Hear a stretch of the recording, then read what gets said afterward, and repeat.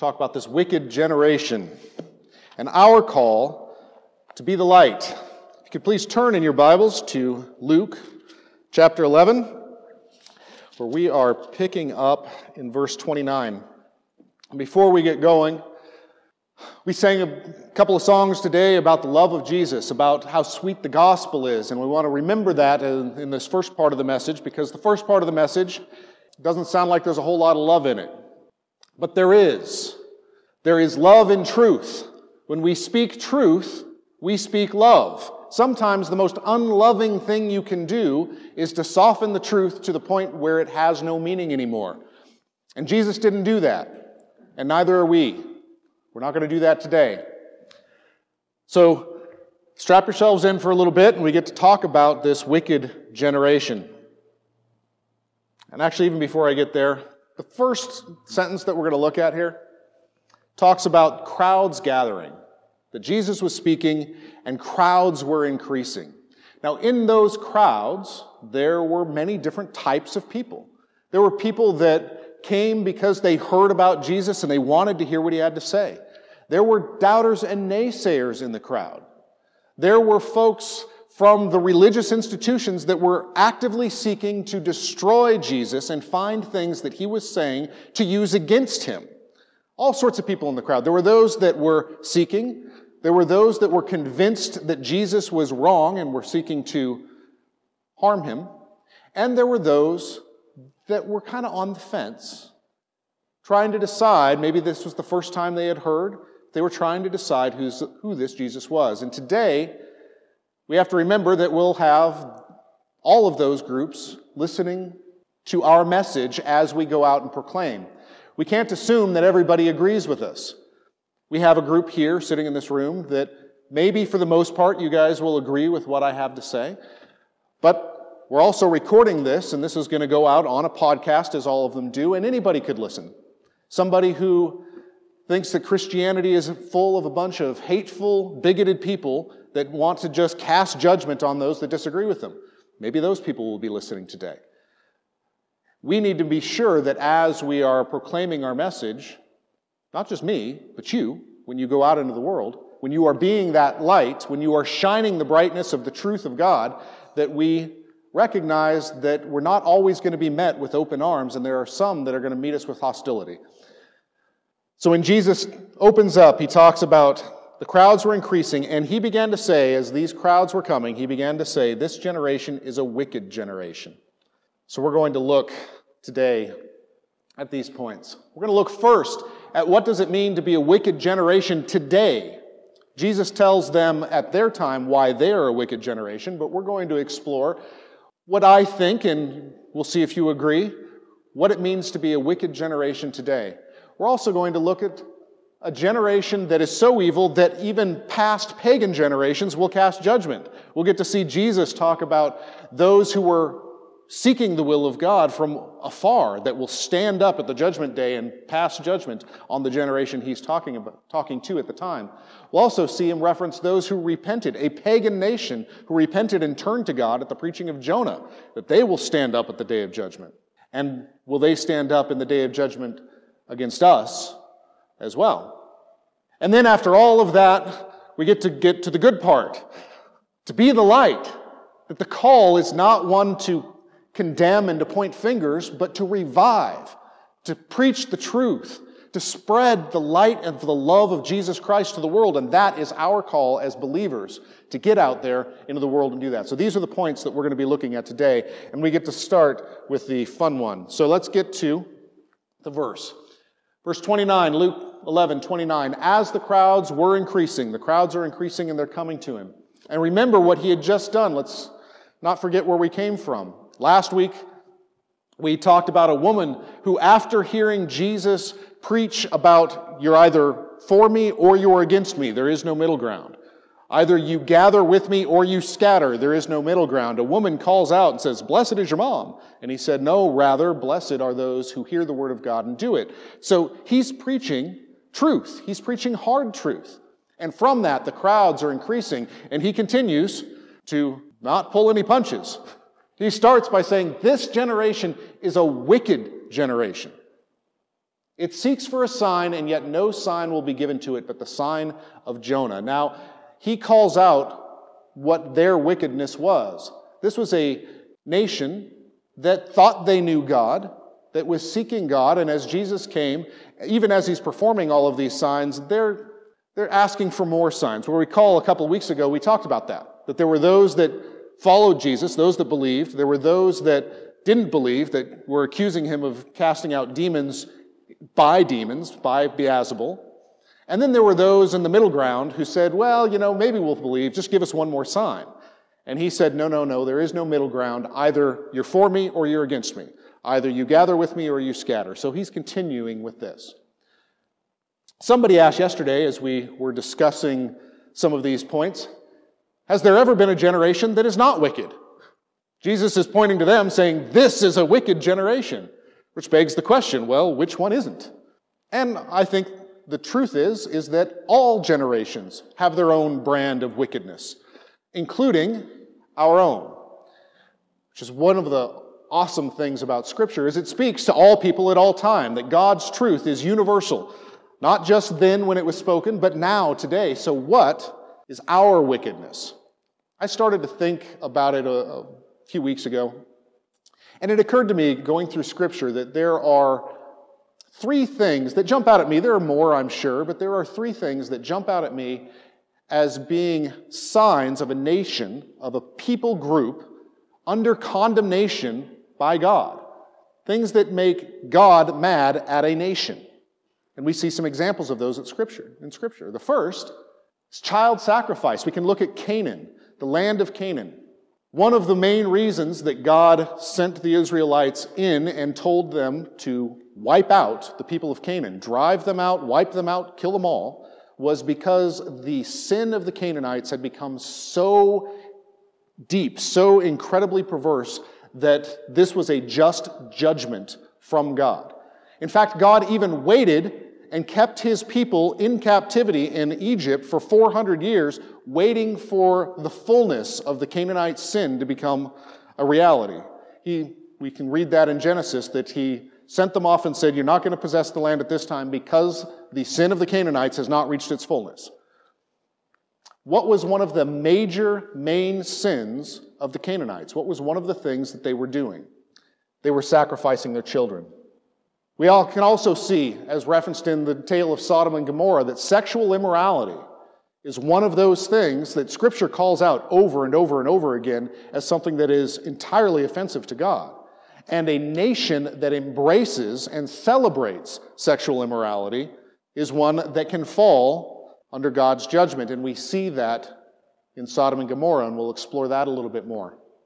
Another one that we'll explore, the third piece, is God has kind of a special place in his heart for the nation of Israel, for the Jews. He called them out. From Abraham on, he said, nations will be blessed through you. He chose the Jews to be his messengers, to be his children. And over in Scripture, we see that there is great hazard in standing against the nation of Israel. So are we today, as the United States of America, guilty of that in any way? And we'll explore that briefly as well. Well, the Canaanites would actually sacrifice their children on altars of fire to their gods. Well, certainly we don't do that, right? No. But we do sacrifice our children on the altar of our own convenience, in abortion. There may be some that hear this that say, well, abortion, that's not the same thing. A fetus is not a person. They haven't been born yet. I used to believe that. Back before I knew God, I believed that. I actually changed my mind on that, however, even before I came to know God. I remember the day that it occurred to me that abortion was murder.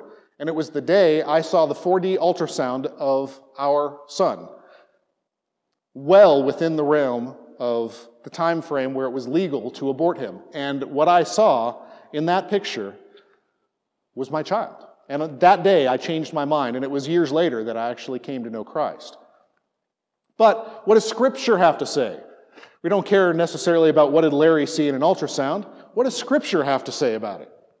After coming to Christ, I have a very vivid memory as well. I was driving through Wasilla, And a car pulled in front of me, and it had a bumper sticker. And the bumper sticker was a quote from Jeremiah 1:5. It said this, "Before I formed you in the womb, I knew you. Before you were born, I consecrated you, having appointed you a prophet to the nations. Before I formed you in the womb, I knew you." This hit me so hard when I was driving that I burst out in tears, started crying as I thought of all of the children that have been aborted in this nation. I had to pull over and stop. Now let me pause here because I mentioned that those crowds that are listening, some here today, some listening to this message online, will likely have had an abortion. And that makes this message very, very personal and very, very difficult as we realize that though our society has wrapped abortion in these very acceptable terms, we call it a procedure. We talk about women's rights, reproductive rights. We don't want the government interfering in a woman's right to choose what to do with her body. This is where we need to pause and remember that as we discuss these difficult issues, for all things, there is forgiveness with repentance. That Christ's sacrifice covers all things. That Moses was a murderer. That Paul was a murderer of Christians. And God used them, and He can use anybody who has committed any sin, and all of us sin. All of us commit heinous acts of aggression against God. So if I am talking about something that you have been involved in, know that there is forgiveness in Christ. And I am not pointing fingers at you. What I am doing is pointing out how our society has come to embrace what God calls evil. When we talk about women's productive rights and women say, I don't want people telling me what to do with my body, we're actually not talking about the woman's body. We're talking about the baby's body, who happens to reside for a short time in the woman. God says, before I formed you in the womb, I knew you. In Deuteronomy, He talks specifically about the Canaanites and why God expelled them. It says, you shall not behave thus like the Canaanites towards the Lord your God, for every abominable act which the Lord hates they have done for their gods. For they even burn, even sacrifice their sons and daughters in the fire to their gods. An abominable act. In 1973, a landmark decision, Roe versus Wade, everybody knows this, the United States made it the law of the land that it is now legal to kill our children, to sacrifice our children on the altar of ourselves, on the altar of our own convenience, on the altar of our own pride. And since that time, 57.9 million abortions have happened in the United States. That's an average of 1.4 million babies killed every year in the United States.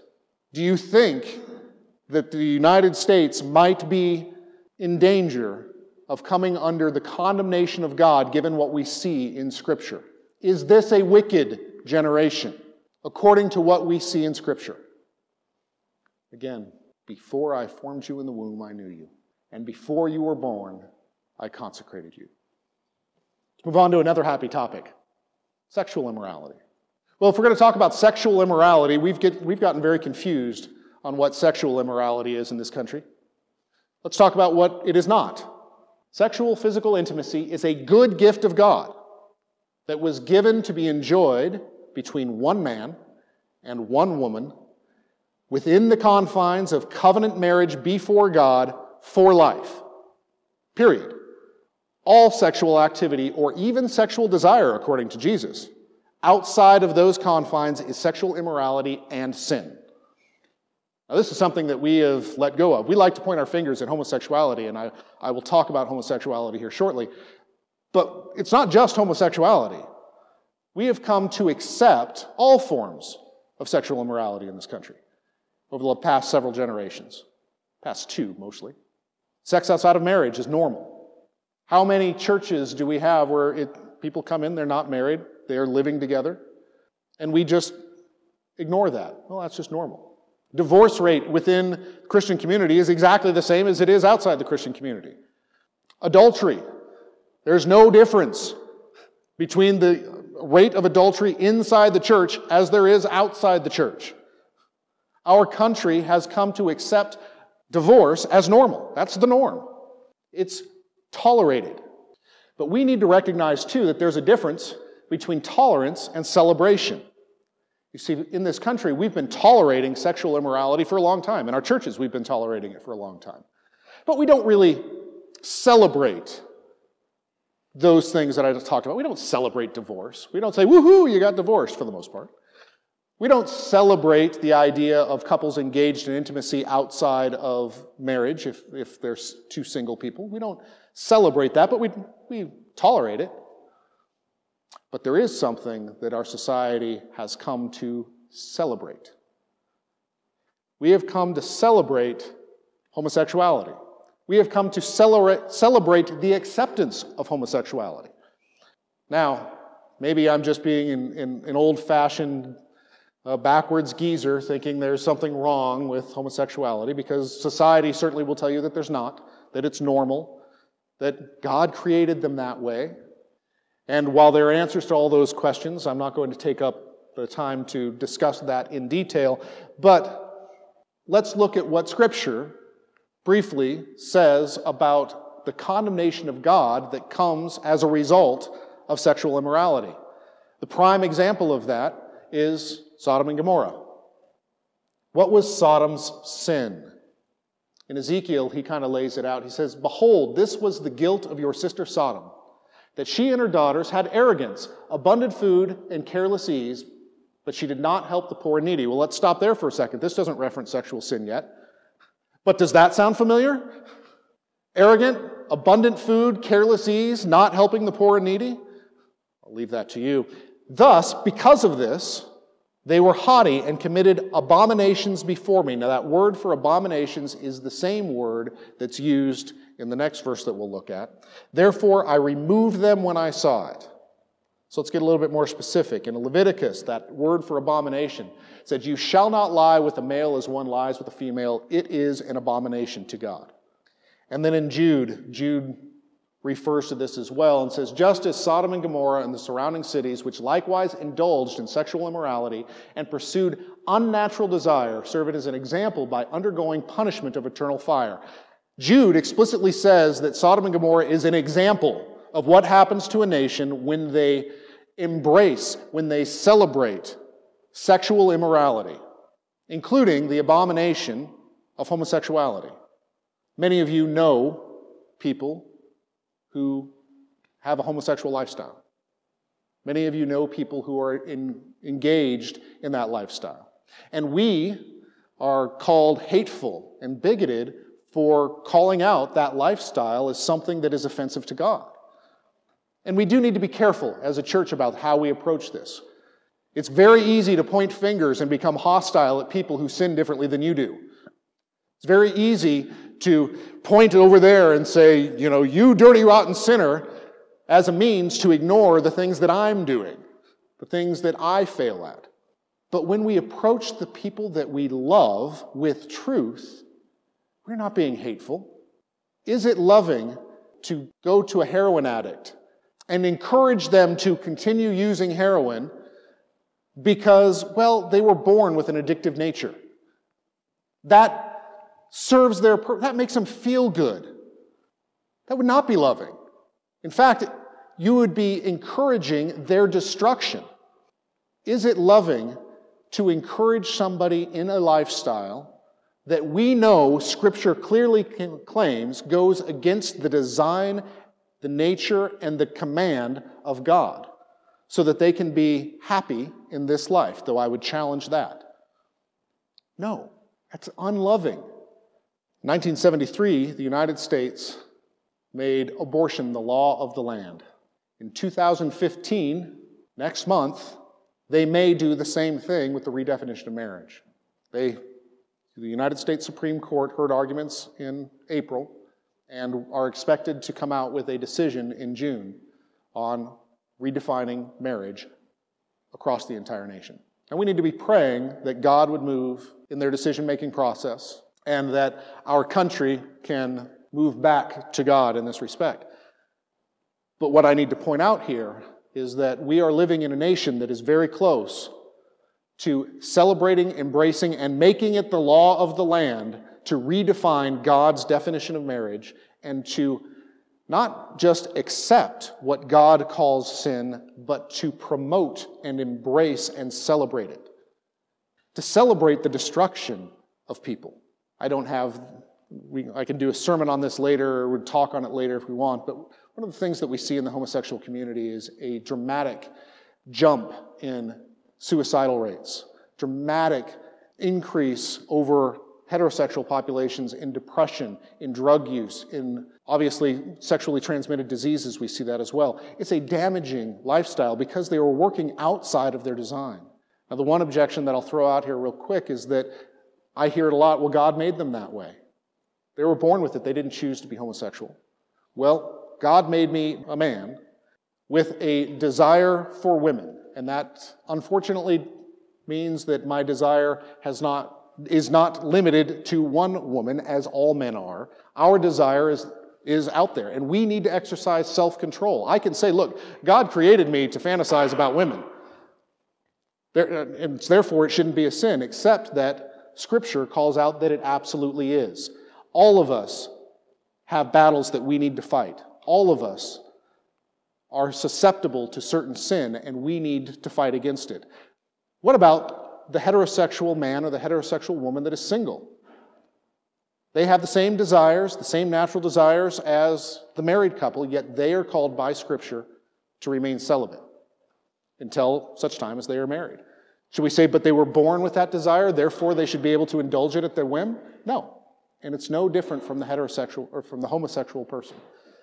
That doesn't mean that we don't have sympathy for what they are going through. That doesn't mean that we don't have sympathy, that we don't have empathy for their struggle and their plight. But we cannot use that as an excuse to lead them down the path to sin. Thirdly, the contempt of Israel. When God called Abraham out, He made him a promise. Find this promise in Genesis chapter 12. He says, I will bless those who bless you and curse those who treat you with contempt. All the families on the earth will be blessed through you. That second part is a reference to Jesus Christ, and all the families on the earth will be blessed through the seed of Abraham, through Jesus Christ. But there's also a reference to Israel here, that those who bless the nation of Israel will be blessed. Those who curse, who treat the nation of Israel with contempt, will be cursed. There are many, many verses that go to this. This one just seemed to be one of them that kind of encapsulated it. So are we in danger of this? The United States has been the biggest friend to Israel since Israel's reconstitution in 1948. So certainly, this is not a problem for us, right? Our relationship with Israel has recently, over the past several years, gone through a bit of a strain. In March 2015, this was as a result of the election of President Netanyahu, President Barack Obama warned that we may need to reassess our relationship between Israel and the United States. We have been backing off of that support of that relationship. Now, we haven't jumped the other side yet as a nation, but we're in danger of doing it. So to sum up, a wicked generation, I think, can be defined as one that participates in child sacrifice, which we do. Sexual immorality that is rampant and celebrated, which we do. Contempt of Israel, which we are flirting with. A little history lesson, kind of go back. American history. I'm a fan of American history. George Washington, first president of the United States. What was the very first official act that George Washington did? Official act, the very first thing he did. Even called it the first official act. He did it in his inauguration speech. He dedicated this country to God and gave a prophetic warning should we ever leave. Let's read what he said. This is what George Washington said in his first inaugural address as he is becoming the very first president of the United States. He said it would be peculiarly, I can't say that word, improper to omit this first official act. My fervent supplications to that almighty being who rules over the universe, who presides in the councils of nations, and whose providential aids can supply every human defect, that his benediction may consecrate to the liberties and happiness of the people of the United States. We ought to be no less persuaded that the propitious smiles of heaven can never be expected on a nation that disregards the eternal rules of order and right which heaven itself has ordained. In his inaugural address, George Washington said, if you walk away from Scripture, if you walk away from the truth of God, if you walk away from the truths of right and wrong that heaven itself hath ordained, then you cannot expect the blessings from heaven to continue. And we, in our generation, are walking very quickly away from the truths of God. Number 2, generation so evil, pagans will judge, those who sought God's wisdom and those who repented. Jesus continues and says in verse 31, the queen of the south, you can find that in 1 Kings chapter 10, will rise up with the men of this generation at the judgment and condemn them, because she came from the ends of the earth to hear the wisdom of Solomon, and behold, something greater than Solomon is here. Here you have the queen of a pagan nation who heard about the wisdom of God, the wisdom of Solomon. God gave Solomon his wisdom so that he was the wisest man ever to live. And she heard about this and sought that wisdom. She actually came to test him, asked him really hard questions, and God gave him all the answers. Here was a pagan nation that actively sought the wisdom of God. And Jesus says, because of that, because they actively sought the wisdom of God, whether they liked it or not, whether they liked the answers or not, that nation will stand up in judgment against the Israelites that Jesus is talking to. And I would say that they will stand up in judgment against us if we do not seek the wisdom of God as well. He goes on to say, the men of Nineveh will stand up with this generation at the judgment and condemn it, because they repented at the preaching of Jonah. And behold, something greater than Jonah is here. Remember Jonah? Remember the whale, right? God tells Jonah, go to Nineveh, preach to them, and Jonah says, no way, man, I'm not going to go there. Those people are awful.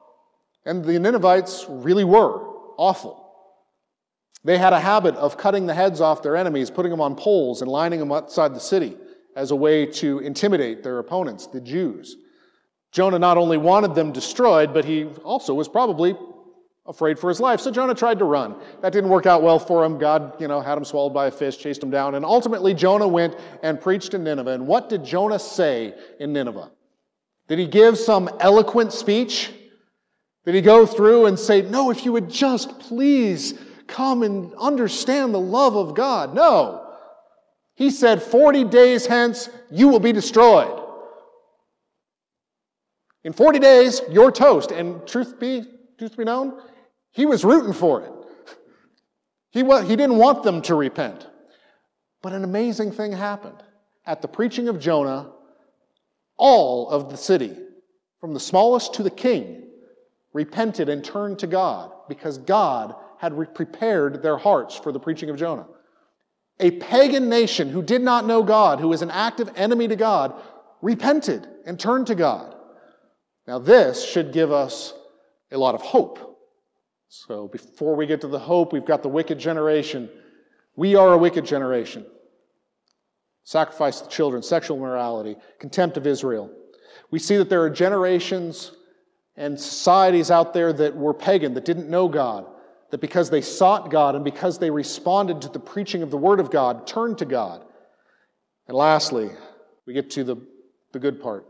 What are we supposed to do with all this? Oh no, our country is going down the wrong path. What do we do about it? Well, if you know Jesus Christ as your personal Lord and Savior, if you have given your life to Him, you are called to be the light, to shine His love to that dark world. And we do that not by shrinking from truth, but by proclaiming truth. We do that by living our lives, not just coming to church and hearing a sermon, but going out there and following the will of God and actively working out His purposes in your life, to be salt, to be light. We are called to revive the church. We want a revival in our church. We want an awakening in our church. We want our church, not just this church, all the churches out there, to be sparked with such a flame that we shine so brightly that the outside world cannot help but to say, I got to have some of that. We have to stand up and stand for the truth for once. Stop being cowed. Stop cowering in a corner because somebody might call you a bad name, because you stand for the Word of God. In verse 33, Jesus says, "No one, after lighting a lamp, puts it away in a cellar, nor puts it under a basket, but on a lampstand, so that those who enter may see the light." If you know Jesus Christ, if you have the Holy Spirit living inside of you, you have that light that has been lit. We don't hide it. We don't put it away in a cellar and hide it so nobody can see it. We put it up on a lampstand where everybody can see it. And then there's a warning. For the eye is the lamp of your body. When your eye is clear, when it is focused on Scripture, when you are focused on the truth of the Word of God, then your body also is full of light. But when it is bad, your body also is full of darkness. Watch out that the light within you is not darkness. Watch out that you are not allowing the falsehoods, the deceit of this world to trickle in to your understanding of the Word of God. We see that in the abortion. It's just a procedure. It's just a little medical procedure. It's talking about women's rights, but God calls it something very, very different. Let's not allow the world's view to come in and change our message. If, therefore, your whole body is full of light, with no dark part in it, it will be wholly illumined, as when a lamp illumines you with its rays.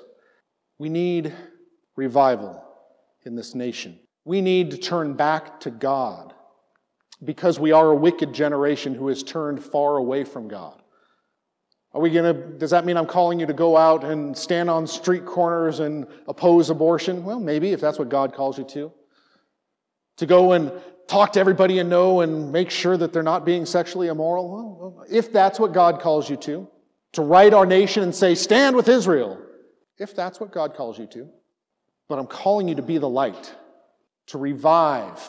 Read your Bible. Pray to God. Remember, we talked a little bit about the start of all revival is extraordinary prayer. What is extraordinary prayer?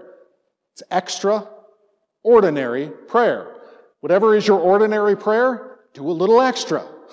Pray that God would revive His church, would awaken His church, would awaken you.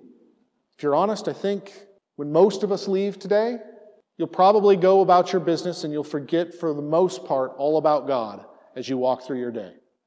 Maybe you'll remember to pray to Him a little bit before you fall asleep. But most of us get distracted by the beautiful weather, go out and we'll have a barbecue or we'll do something like that. Those aren't bad things.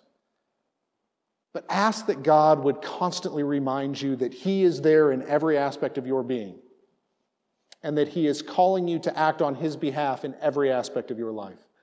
This summer we are going to be hosting and leading, hopefully a very large revival in the valley. We'll be working with various churches to come together and hear the Word of God preached, to hear stories about how God has acted in our lives told. And what we're looking for is, again, that spark, that refocus on God, that refocus on Jesus Christ, so that we can bring His beautiful and His perfect gospel to this world that needs it so badly. If we can revive the church, if we can start living as Christians, those things will start to take care of themselves as we begin to interact in the world in a godly way. Hopefully I didn't already say finally, because I'm going to say it again. Finally, if you don't know Jesus Christ as your personal Savior, I've said a lot about this. If you know Christ, then your job is to revive, be the light. If you don't know Christ, God, He's calling to you. And it doesn't matter whether you have engaged in any of these acts. He calls us to repent, to believe, to give our lives to Him, and there will be a light that grows in you, a peace that grows in you that you cannot explain. Scripture calls it a peace that passes all understanding. And all Jesus requires of you is to accept what He has already done on your behalf. He's paid for every sin you have ever committed. Now with that comes some responsibility. He has purchased you. That means you belong to Him now. And He has a plan for your life that is far greater than any plan you have for yourself. And unfortunately, or in my case fortunately, far different than anything you have planned for yourself. And it is a grand adventure. If you don't know Christ, Come and see me. We have elders here that can talk to you and answer questions. Listening to this on a podcast, find a church, find a Bible-believing church, go and ask questions. Ultimately, all you need to do is pray to God, God, forgive me my sins. I know I'm a sinner. I know I need you. I know that the blood of Jesus Christ covers my sins, and I give my life to you wholly. If you don't know Christ, I challenge you to pray that prayer right now and to mean it. In the meantime, as we prepare to sing the song that we end with every day or every week, just as I am, let us pray to God that He would take us just where we are and bring us to that next level. If you could please bow your heads with me. Gracious Heavenly Father, God, first I want to beg your forgiveness. This nation that you provided us, that you through your providential hand, as recognized wholly by our forefathers and by our founding president, God, we have taken this nation and we have taken the freedoms that you have given us and we have used those freedoms and turned away from you. God, I ask for a mighty revival of your church in this country. I ask that you would forgive us of our transgressions, that you would pull us back away from the path, the evil path that we as a nation have gone down, and focus us again on the good, gracious truth of your word. That you would focus us on the person of Jesus Christ, the creator, the sustainer of all things, the author of our salvation. God, pull us back as a nation so that we again can be that bright and shining city on a hill, shining your light to the world. Until that happens, God, use us, each individually, to shine our light into the world that you have given us, into the dark corners of our neighborhoods, of our workplaces, of school, wherever you happen to have us be. God, help us to shine our light there so that more people can truly come to know your Son, Jesus Christ, and the salvation that can come only through him. Father, as we sing today, just as I am, I ask that you not leave us as we are. Whether we know you intimately, I ask that you give us the courage to take the next step. If we don't know you at all, if there's any here that do not know Jesus, God, I ask that you would touch their heart, you would open their heart, that they would come to feel their incredible need for you and the forgiveness that comes only through you and the peace that comes through that. Father, as we go throughout our week, as we plan for the events of the summer, I again ask for a dramatic revival, a movement of your Spirit through the churches in this valley, in this state, and then in this country. Help us to join with other members of our faith community as we seek to know you better, to abandon our fleshly, selfish ways and to focus wholly on you. God, we love you, we praise you, and it is in the name of Jesus that we pray. Amen.